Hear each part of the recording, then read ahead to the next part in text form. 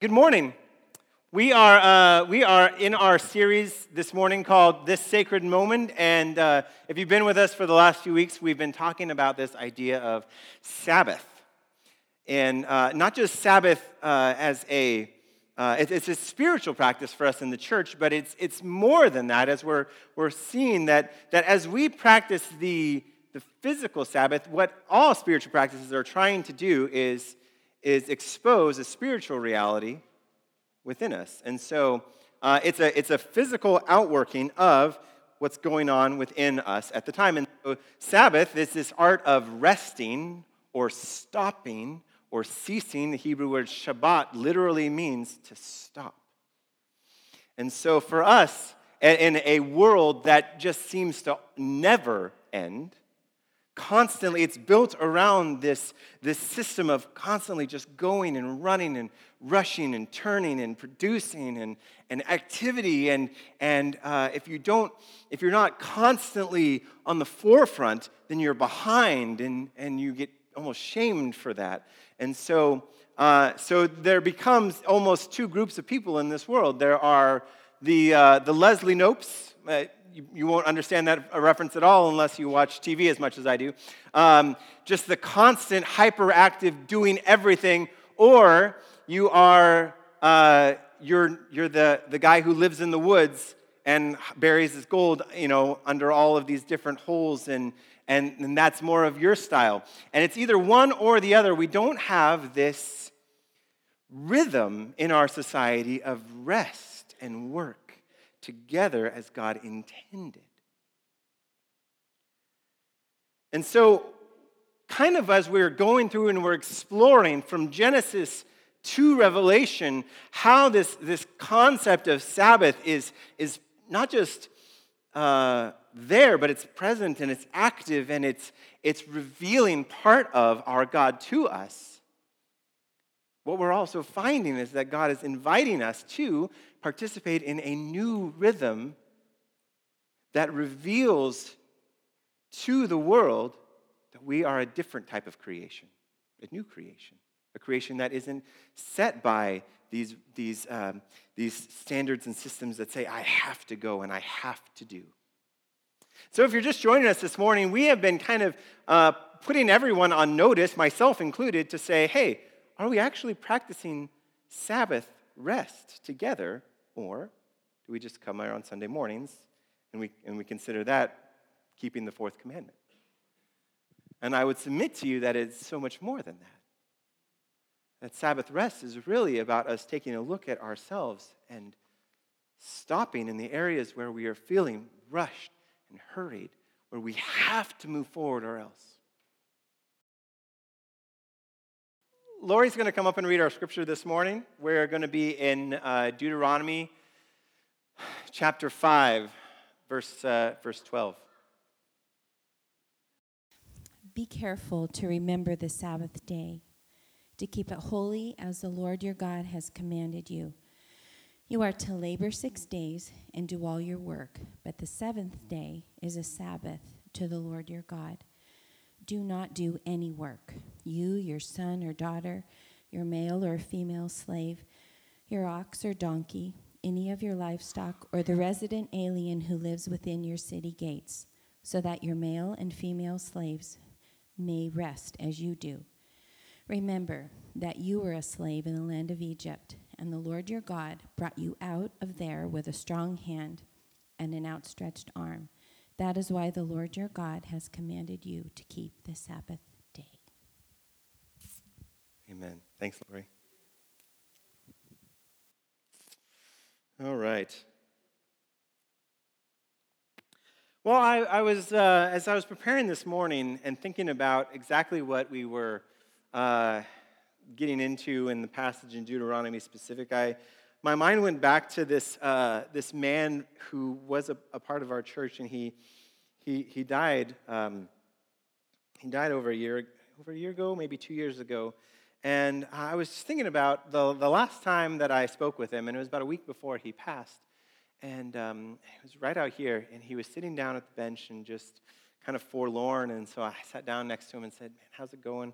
And he was struggling with the fact that he knew he knew the end was coming, and just continuing to struggle with this idea, as he always seemed to, that he had lost his usefulness in the community of God. Like, I'm no longer worth anything to anybody because I can't do anything anymore. I'm physically unable to. I'm struggling to just sort of be of any good use at this point.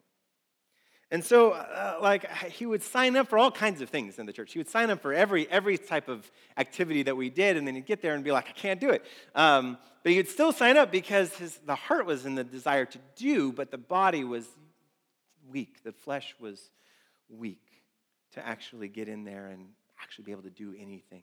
And so he was just struggling, and he's lamenting the fact to me that he felt like he's letting his family down, he's letting his church community down, he's letting his God down.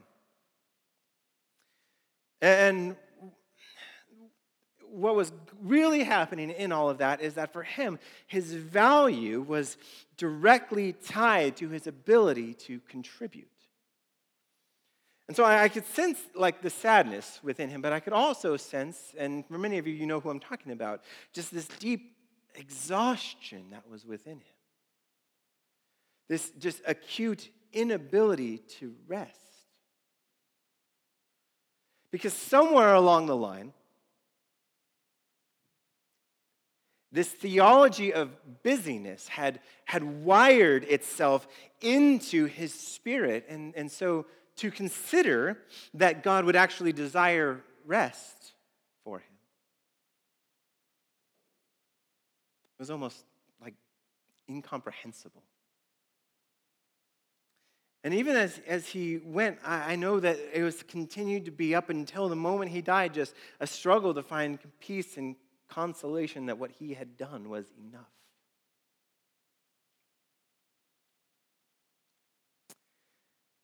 And we all feel that busyness in different ways. Is what I done enough for my family to love me, for my parents to love me, for my church community to be happy with me, for my God to be pleased with me? Have I done enough, said enough, worked enough, accumulated enough, gathered enough? It's always about enough. Do I have enough? And yet what we're continuing to find is that we are not the ones who do anything to warrant this sort of sense of rest and peace and consolation. Nothing that you do will bring about that sense of satisfaction in your life. Not a bit.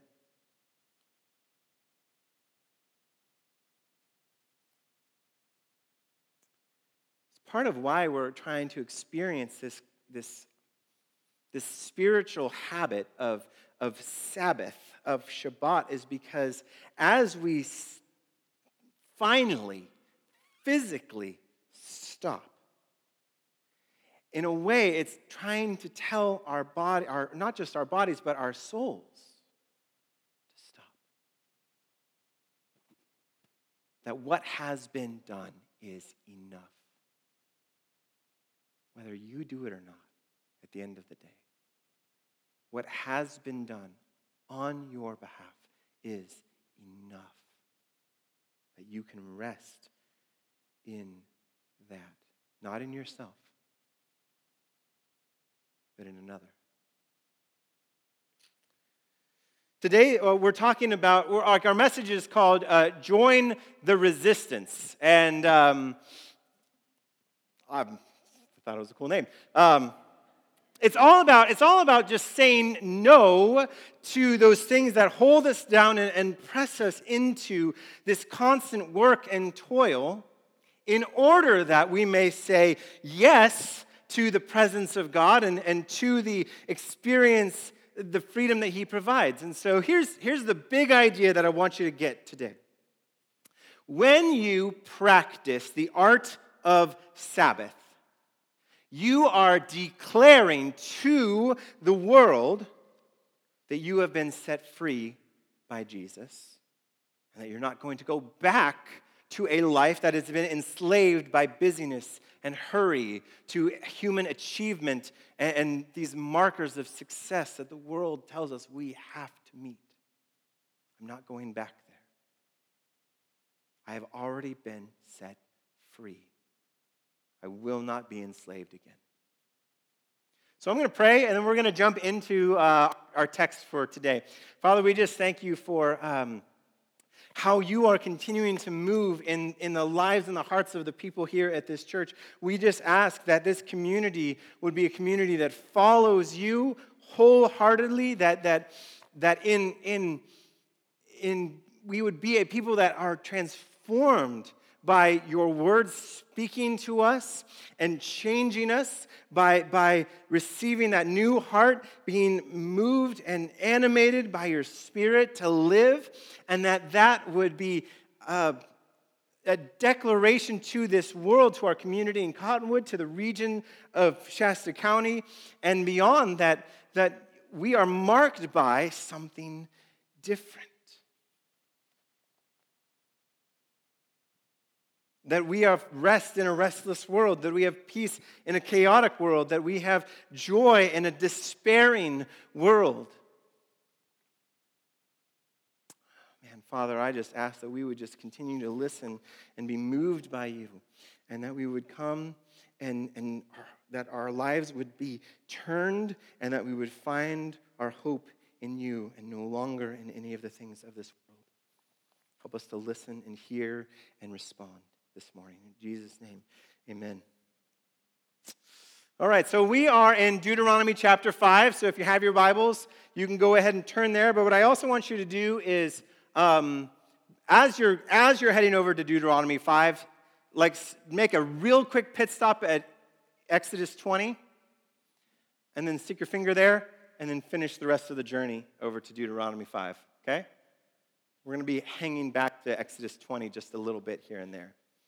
Now, while you're doing that, I'm going to give you some context for where we're at. What we've been trying to do is take this idea of Sabbath rest and see where it's showing up in the Scriptures. If Sabbath is really that important to who we are, then if actually having rest is somewhat integral to the character and nature of God, and then how it ought to be seen in us, then what we're looking at in the Scripture is not necessarily the how-to. The Bible doesn't have how-tos that much. It's not necessarily a manual for doing good things.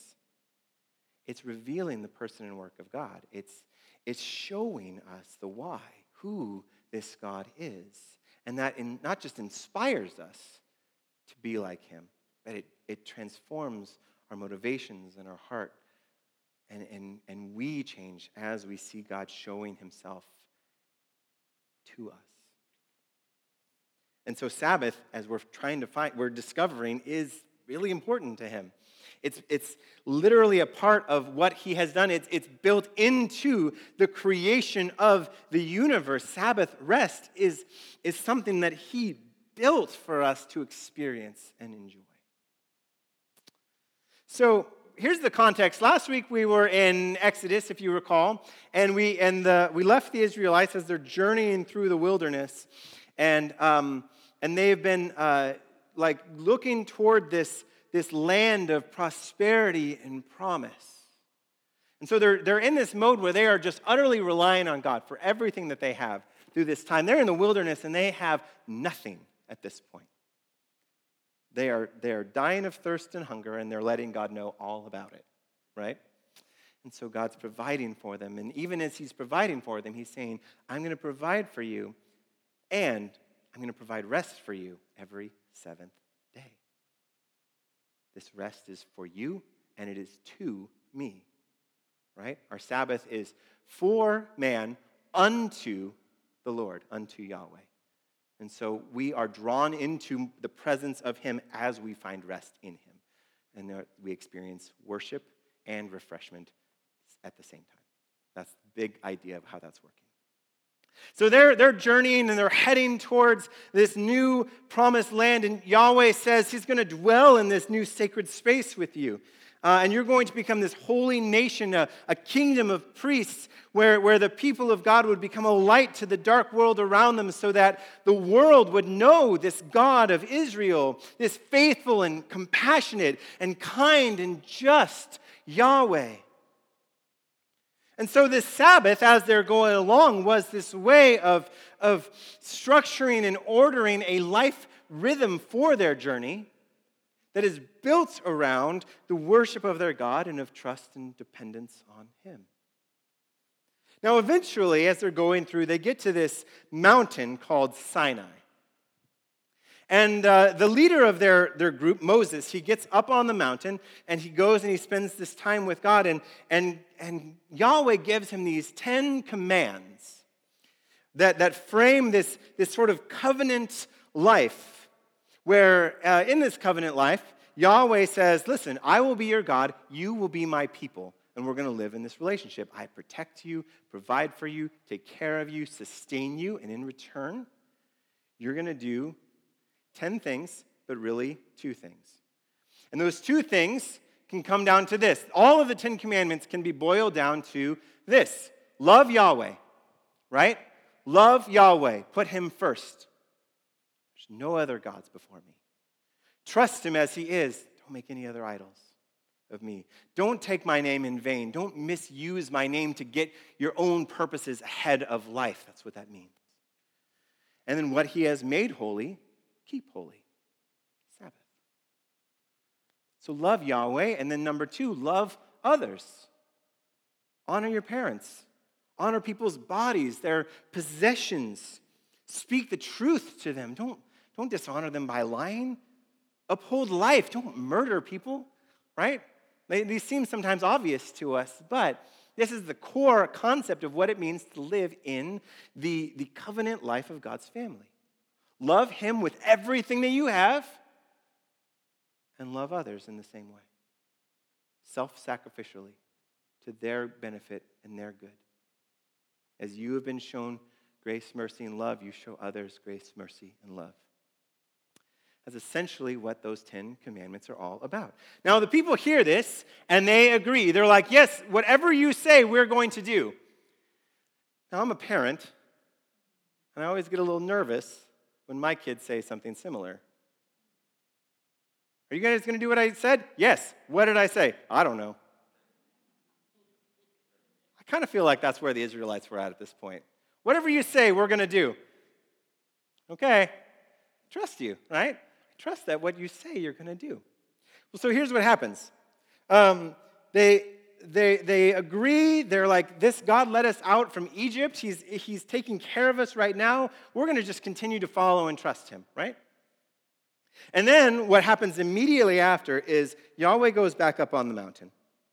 And Moses goes up on the mountain, and he goes, and they have this like intimate time of worship for 40 days.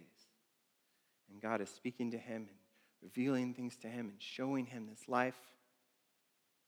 And in 40 days, what happens? This Yahweh, who had guaranteed them all this freedom and security and safety, suddenly seems absent. So the people get anxious and worried and concerned. And so they gather their gold and their earrings, all of their most treasured possessions, and they make their own God instead.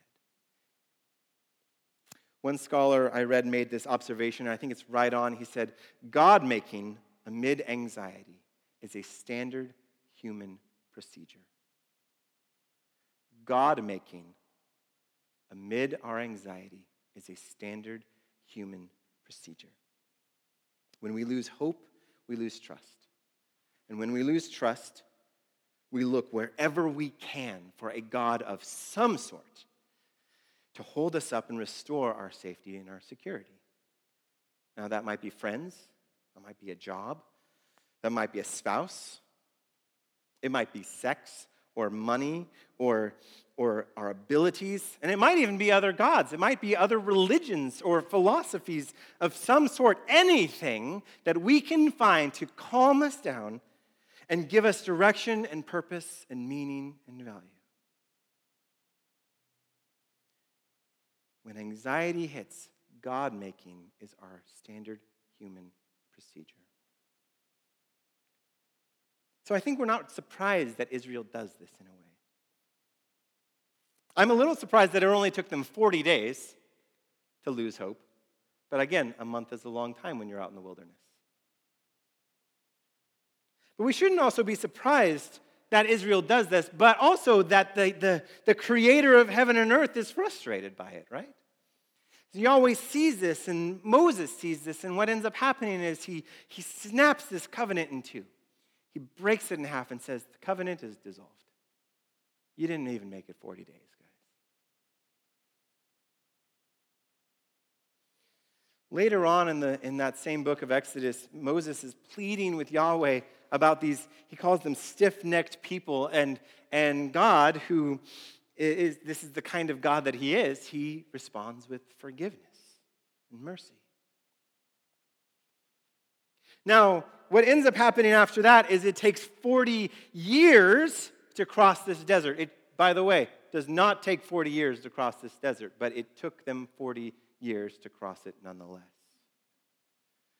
To actually reach the Jordan River. And that may be a byproduct of stubbornness, but I think what it honestly was, and Yahweh makes it quite clear, your generation will not see the promised land.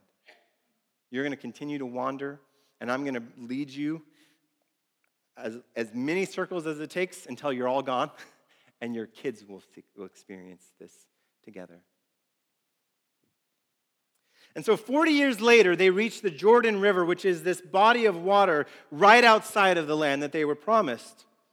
But by this time, again, like I said, this is not the original group that left Egypt. And so this covenant relationship, it's almost like foreign to them. They trust this God. They've grown up trusting and knowing that this God is going to provide for them, but they don't understand what covenant relationship is going to be. So Moses stops and he recounts it for them. The book of Deuteronomy, the name Deuteronomy literally means the second law. And so it's basically the law another time. But he's giving it for a different new generation. And so we have here is once again, these 10 commandments are repeated, the same as before.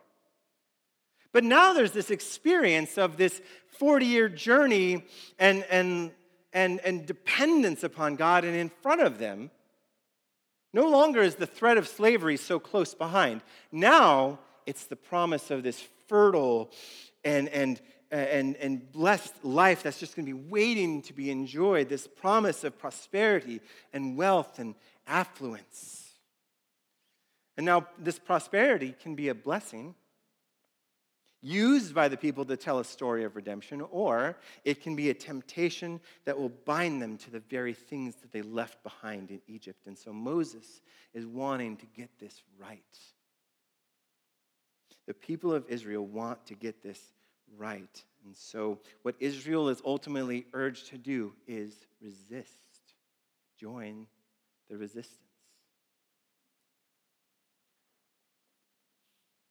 So let's get into the text. And again, like I said, keep your finger locked into Exodus 20 because we're going to skip back there occasionally. The first act of resistance with the Sabbath is to remember. To remember. The first way that you can resist with Sabbath is by remembering. So now here's the first part of that verse in verse 12. Be careful to remember the Sabbath day, to keep it holy as the Lord your God has commanded you. Remember the Sabbath as Yahweh has commanded you. Now, if you look back at Exodus 20, and you look back at those 10 commandments, you'll notice there are a lot of similarities between the two. On almost everything in the original 10 commandments is word for word the same as that in Deuteronomy 5. Except in one command. Any guesses? I'm sure you know. It's the one to remember the Sabbath. It's about the Sabbath. Yeah, I would have been a total fool if I had just been like, it's the do not steal one. No, it's the Sabbath. It's Sabbath, guys. Sabbath, right? It's about Sabbath. The Sabbath one is the one that is different in the text. Now, why is that? Why does Moses change, essentially, the text, the reasoning behind keeping the Sabbath? And there's a couple of reasons for this, and one of which we'll see later, but a big reason is that Israel they have this tendency to develop amnesia whenever God feels distant. Right? Yahweh promises them all this life and security and faithfulness and fruitfulness, and in return, he asks that they would remember their God, love him above all else, and that they would extend the very things that God has given them to other people. And then, as soon as they sense that God is absent, and they fear what will become of them, they take matters into their own hands. They plan their return to slavery and persecution and death. The anxiety that Israel feels is coming from this fear that their God will not be there when they need him. That he will not come through for them. That when danger or famine or uncertainty comes, their God will not show up. And so as they are waiting without a purpose, they build one for themselves to satisfy their worry and fulfill their self-interests. And so, as we see, their trust is broken with their God for 40 years. So remembering the Sabbath, when it says, hey, remember the Sabbath, not just remember, and this is different, to be careful to remember the Sabbath. That's not just like this ritualistic tending to religious activity. It is this reminder to stop your busyness, stop your worrying, stop your activity and your distractions, and spend time with your God to be able to rest and revere in him as faithful and true and exactly who he says he is. There's something to the fact that all the other commandments, in fact, kind of revolve around this particular statute. And actually in Hebrew literature, you don't put in English literature, we put things either at the beginning of the text or at the end, right? That's how we're always taught to do it in school. We put the most important thing at the front or at the back. But in Hebrew, you put it right in the middle. It's always dead center. And it's almost kind of like, it's like the center of gravity where everything revolves around the centerpiece, like this. And so everything, like, as it gets closer, it becomes more and more, and then boom, right in the middle, the central core idea of what everything is all about. If you're ever interested, that's how this is working. And so the idea here is remember to spend time with Yahweh so that you can remember Yahweh. Sabbath is this reminder to the people and to us that you are not God. You are not your Redeemer. Now, obviously, Israel is not the only one that is prone to amnesia. Some of us want to go back to Egypt. If you busy yourself and serve yourself and work to fulfill yourself, you will forget about your faithful God and construct man-made gods, shrines to stability and security and success. When we sense that God may not come through for us, we look for anything that we can find to give us that sense of peace that we feel like we need. And so we build golden calves for ourselves.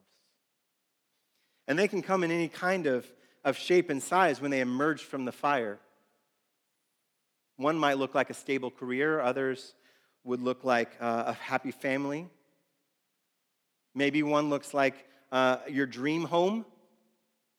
Or a social media page that is full of likes and friends and followers. And for some of us, even it looks like church. A building or a program that's full of people and events and patrons who invest. And what each of these things is is, and what an idol truly is it is an imaged projection of our true hopes and dreams. We put everything, all of our treasured commodities, into this graven image that is meant to uphold us and protect us. And we put everything into it. We invest all that we have. It demands our tireless and unrelenting allegiance. And as we pledge ourselves to it, we forget the God who loves, who heals and protects and promises us a peace and joy and hope in his presence.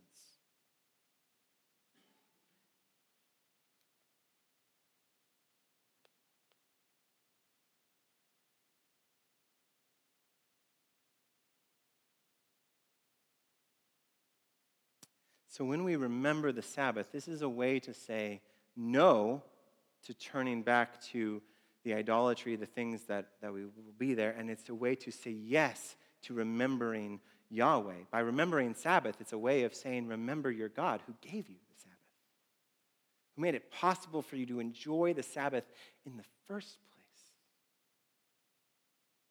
To break free from the pull of Egypt and tune our life to this God who is a God of rest, not a workaholic God. It's a way to remember and never forget that what we are craving is not found in the world of space, but in the world of time. That God is not necessarily craving a sacred space with us, but he is craving sacred moments, first and foremost.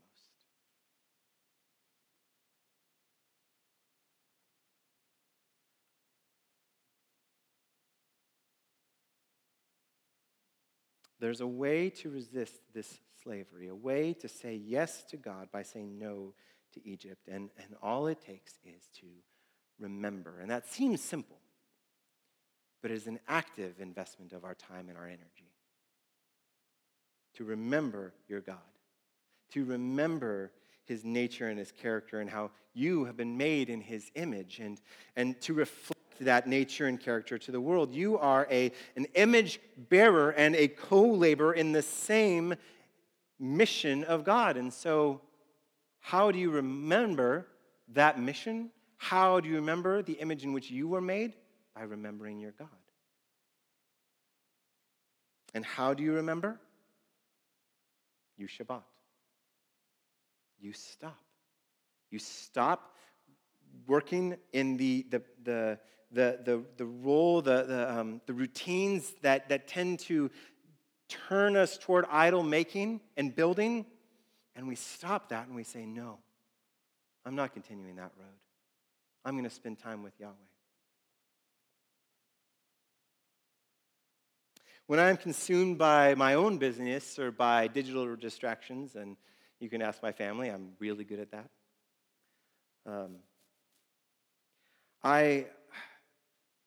However much I justify those things or I validate my own self-interest, I submit myself to amnesia. I forget how important my kids are to me, and I forget how to be a loving and patient parent. And then I forget how kind and generous and smart and faithful my wife is, and I succumb to anxious feelings, and I put up walls of self-protection, and I forget how to be a husband who loves his wife and gives himself up for her well-being. When I am consumed by busyness, even in my own home, I forget the true reality of my family and my role with them. And then those are the times when I am short or what's a good word? Cranky might be a good one. Crotchety, yeah. I'm really good at being crotchety. But I'm really good at being crotchety when I am more absorbed in my own self-interest and self-doings. And I find and sometimes it requires a violent act of Shabbat. In a couple weeks, we're going to talk about how God sometimes violently Shabbats us in order to get our attention. But sometimes it takes a violent act of stopping and ceasing and savoring, where your kids just take the phone and throw it against the wall and then stick their hands on your face and say, right here, Dad, you and me, right?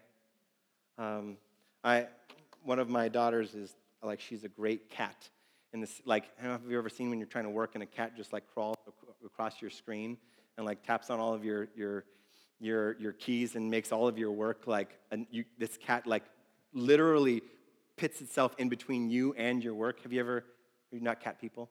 I'm a cat person. My kids will do the same thing. They'll notice me working, and they'll be like, you're distracted, Dad. And they'll just, like, lay themselves on top of all of my work and prevent me from doing anything else but spend time with them.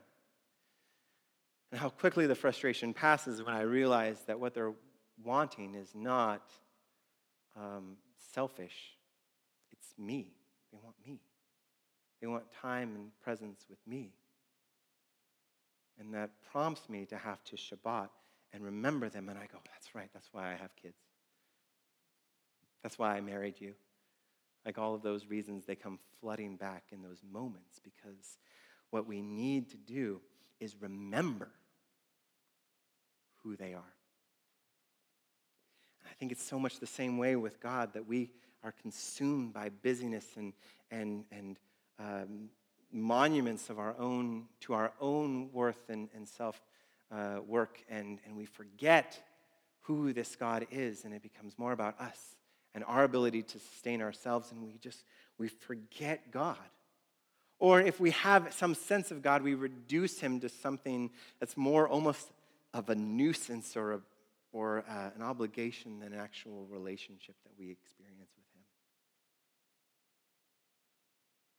So before you succumb to a slavery of your own making, you need to stop and remember that you are not God and that you are not your own Savior.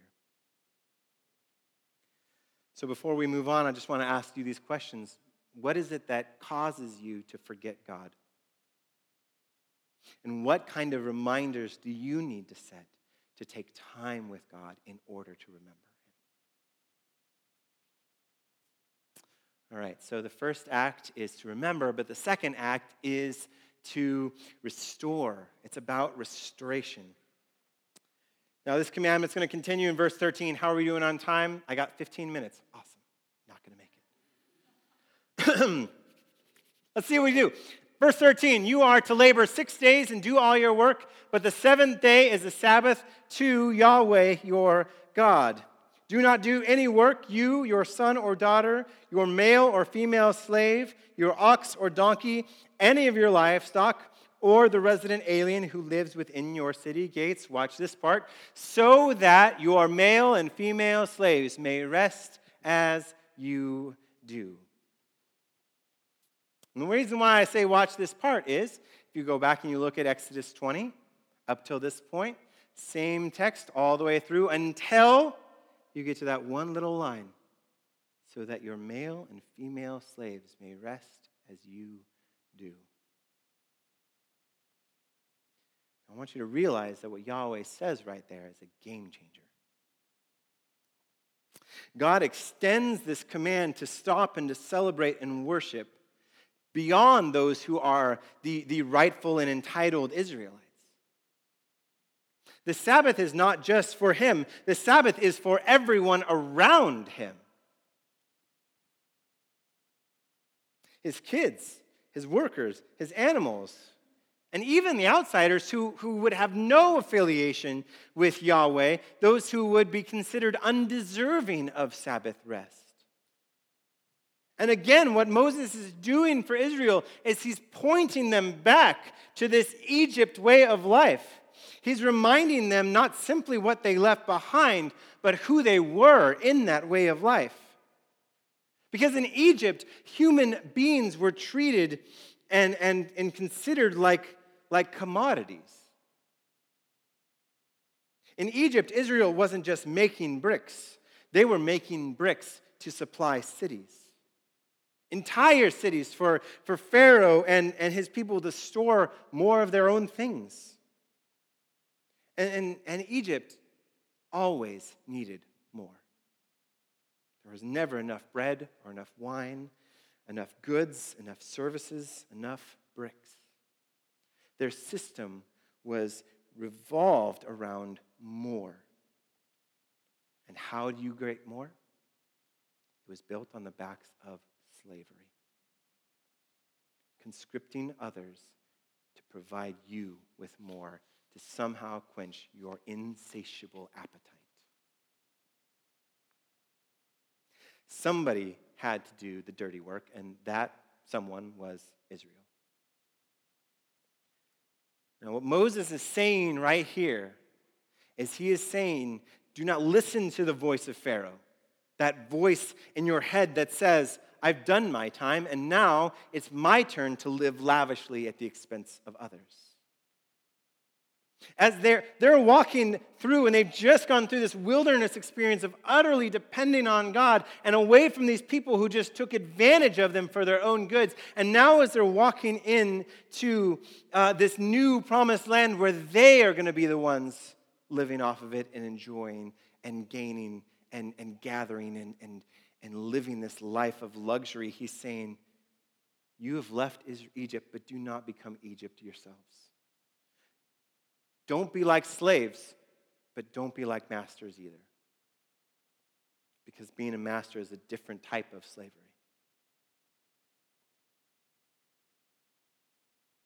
Real Sabbath is about cultivating an environment of rest and freedom. And so it doesn't just mean that you rest, but that you promote rest for others as well. Now, here's what I mean by that. You can rest and you can relax and consume and enjoy and even worship at the expense of others. That's not Sabbath. That's a vacation. It's a vacation. It's reveling in your affluence and entitlement and letting others serve you.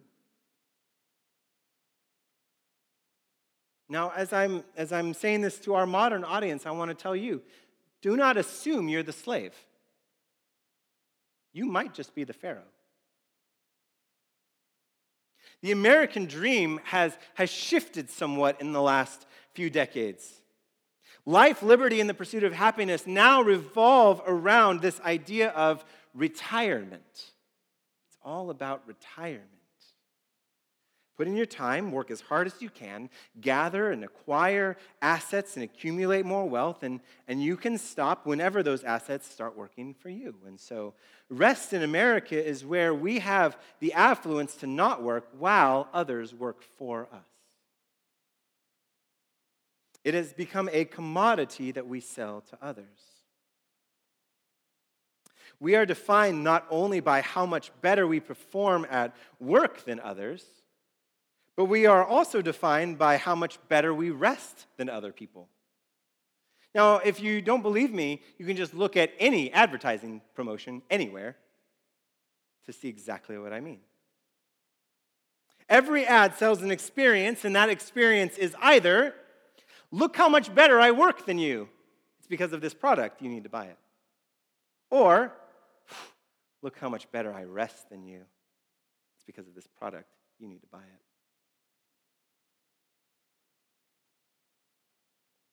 We have commoditized both work and rest, and there are never enough bricks to get what we need.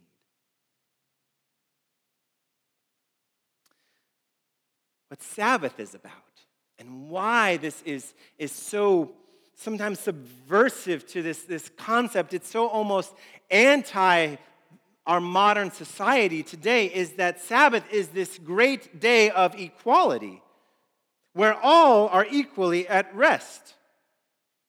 In a system like ours today, everyone is coerced to perform better, to produce more, to consume more, to be a good shopper. And as we value that more, what we value really is it's this creation of both the haves and the have-nots, the significant and the insignificant, the rich and the poor, people with access and people who are denied access. And by drawing these lines in the sand, what we're doing is to say those who are worth it are over here, and those who are not will serve those who do. What the Sabbath does is it erases that line. All are deserving of rest. On the Sabbath, you do not have to do more. You do not have to sell more. You do not have to control more. You do not have to know more. You do not have to have your kids in ballet or soccer. You do not have to be younger or more beautiful. You do not have to score more whatever points. This one day is instituted by God to break this pattern of coercion that is not about equal and unequal. It is about all are equal in worth and value and access and rest. And so part of, as Israel is called to remember the Sabbath, what they are also called to do is those who you see are working for you to promote your own rest, you sacrifice to give them rest as well. What does it look like for an Israelite who has a hired hand who is a resident alien in their midst? It means they receive rest as well. Well, that comes out of your pocketbook. Who provides for the resident alien when they're not working? That means you do. Who provides for the slave when they're not working to serve your needs? That means you do.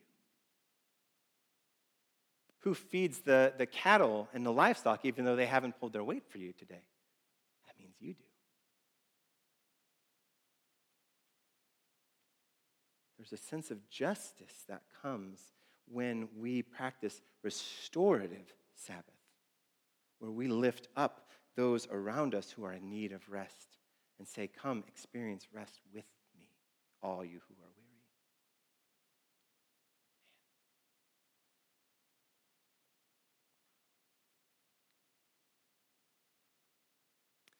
When you are practicing Sabbath, is it at the expense of others? In other words, does everybody around you seem tired or busy while you are in the midst of rest, or almost because of your rest? Now, again, there's not practical applications on this. In an earlier time in history, when Sabbath was more regularly practiced, it meant all shops were closed down for the day, right? It meant everybody rested together so that the marketplace, people weren't working while you rested. We obviously don't have that experience now. So we have to almost think more creatively as we look to ways that say, man, where's the busyness around us, and am I profiting off of that in some way? Do I need it? Do I need more bricks? Or can I offer rest to those who seem restless? It's not just about you. It's about everyone around you. It is about promoting an environment of rest in which everyone can experience the presence of God. And so that's why we resist. And it's easy to not resist, right? Because our world is built around this idea of working, and we live in it, and we get stuck in these cycles of movement and everything. And so it's another reason why we struggle with Sabbath is because while we stop, the rest of the world continues to move forward without us. And we're used to feeling left behind.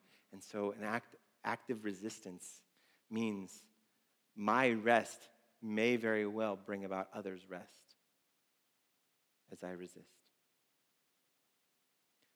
So finally, our resistance leads us to this identity that we are redeemed. We are a redeemed people. Verse 15.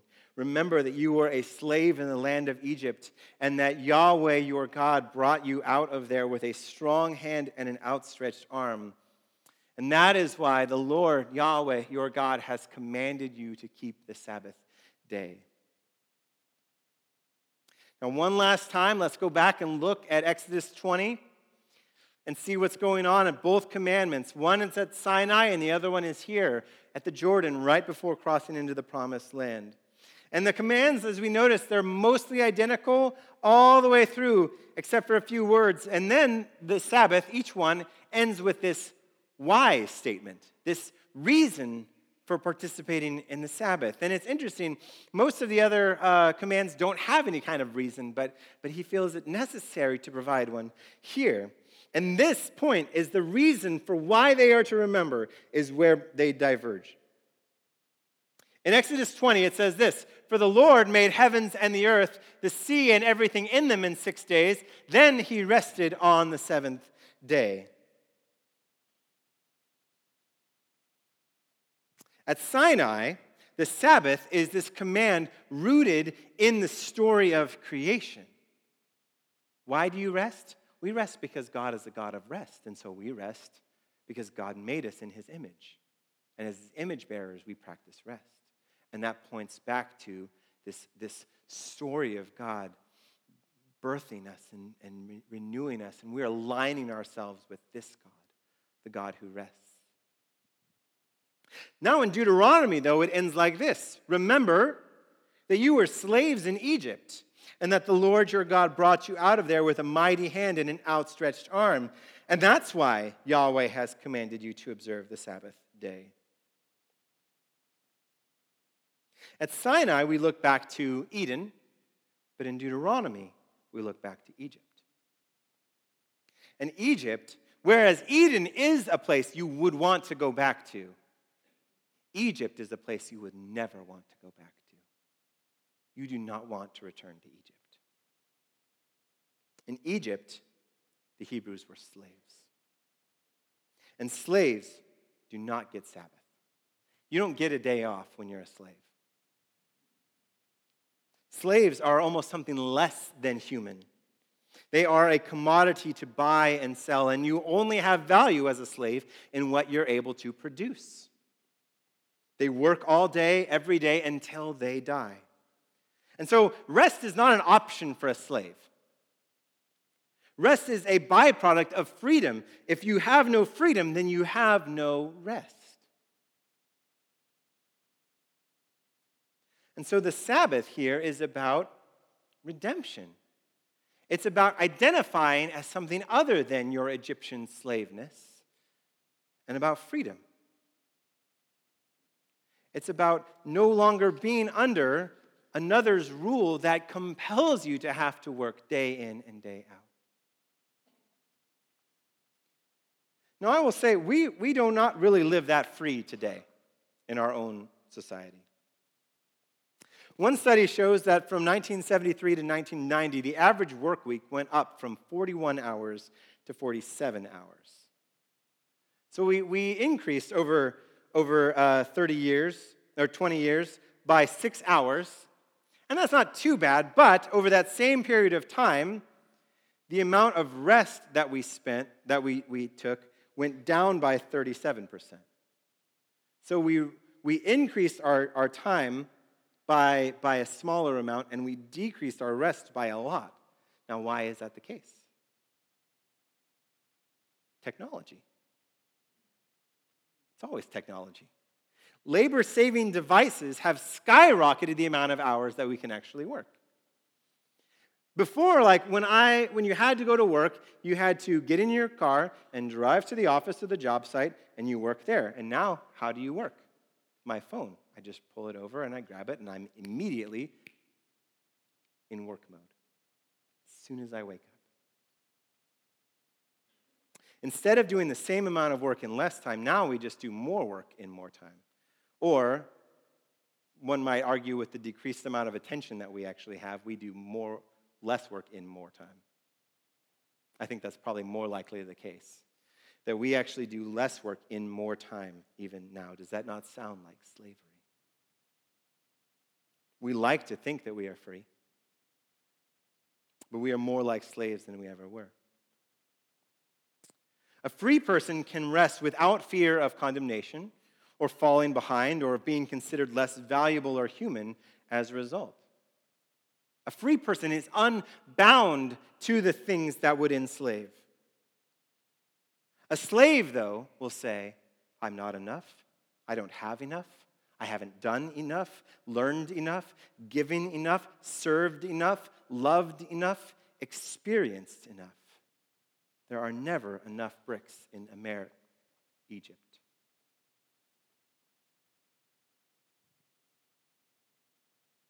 When you are feeling the push and the pressure and the anxious need to do more or have more or work harder or achieve more, the art of practicing Sabbath may just be as simple as saying no to these things that are dehumanizing, where I'm constantly pressured to accumulate and produce, and say yes to the fact that Jesus is everything that I need.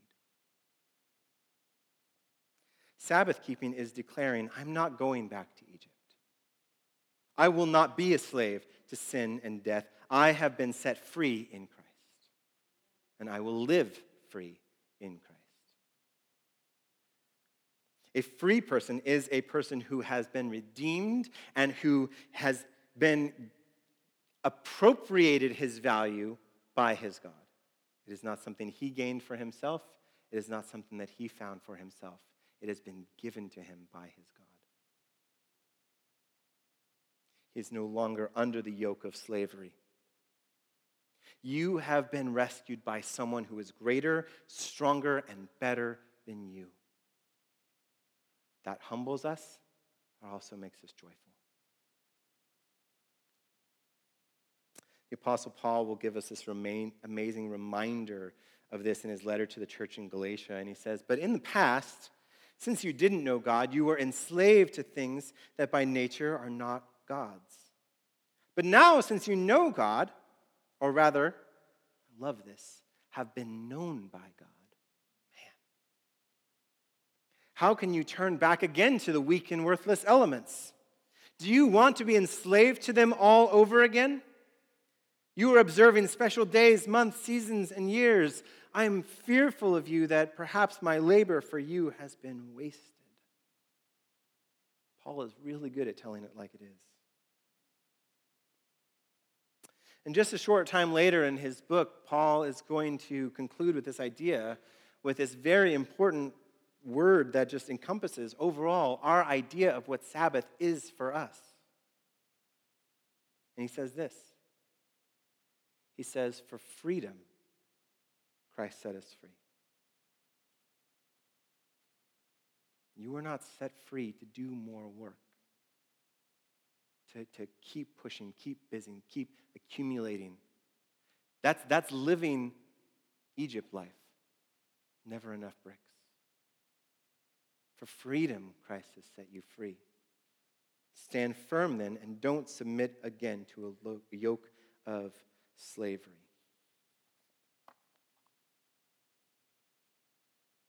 In God's economy, there are more bricks than you know what to do with. You don't need to make bricks anymore. Our resistance to this pattern and this tendency to find all of our hope and our value in how we pull ourselves up by our bootstraps and how we push others down to make ourselves more valuable is a pattern of Egypt that when we look back and we go, no longer will I live on that law, by that rule. I'm going to live as one who has been set free. I was struggling with that once again as I continued to try and say, man, as the pastor of this church, I really should be getting better at this whole Sabbath thing. And I may be the chief of sinners at this time.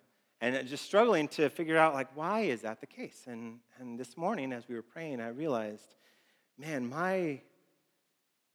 my burden is in this sense that I feel a need to control things, but not just to have control, really to have perfection. And I don't expect perfection from everyone else. I expect perfection in me. That somehow that is what matters. That I have to have everything done just right. And I find myself burdened by the overwork and by the tendency to forget. And yet, ironically, even as I am preparing to speak about this God, I forget him in the midst of it. man, what a hypocrite am I to think that I can speak of a God who provides and yet struggle to let him provide for me in the same breath.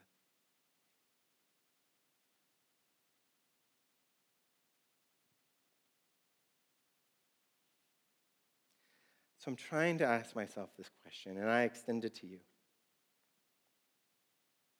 Where in your life are you struggling to say no?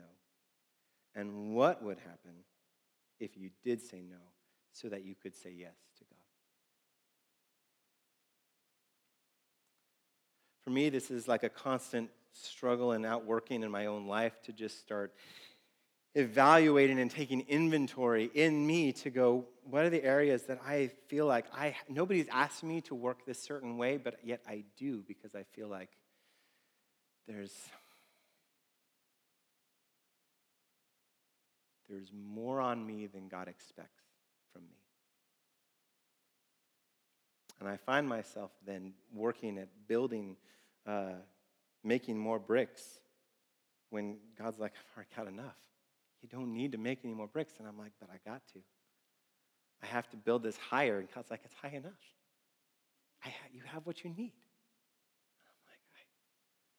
And I'm like, and as I've been wrestling with this and then having conversations with wiser people than I, and I'm asking them, how many bricks is enough bricks? And they're like, you're asking the wrong question, dude. Like, it's always that case. I'm like, how many bricks is enough bricks? And what does this look like? And they're like, dude, you don't need more bricks. Stop making more bricks. Stop worrying about how many bricks you're building. God gives you 6 days and you work and then you rest. And that's what it is. You're like, one of these days, it may take a violent act of Shabbat to be able to remember.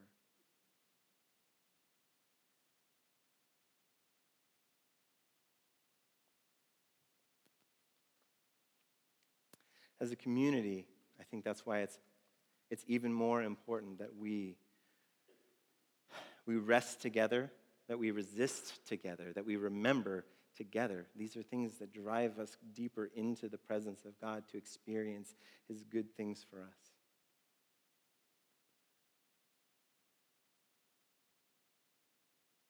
Where are the areas that you need to say no to in order to say yes to God?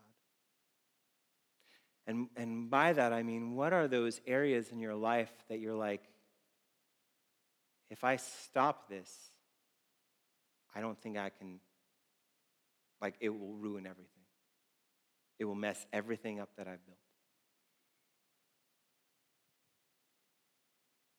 If I say no to this, what will that do to me, my reputation, everything that I built?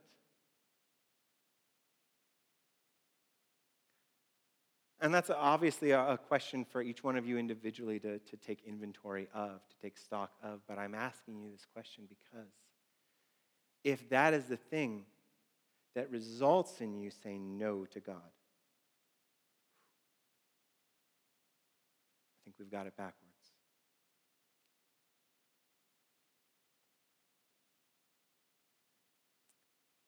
So we're gonna finish our time together. We're gonna sing one last song together, and then I invite you, if you need to be praying through this, you just stay behind, and I'll be here. Whoever wants to be here as a community, we'll just pray together for those areas and just kind of lift one another up. We don't have answers. God has answers on that regard. But we just want to be able to pray, to encourage, to love on you together as a community. And if I need prayer, I'll find one of you. How about that? Yeah? Great. Father, we just thank you for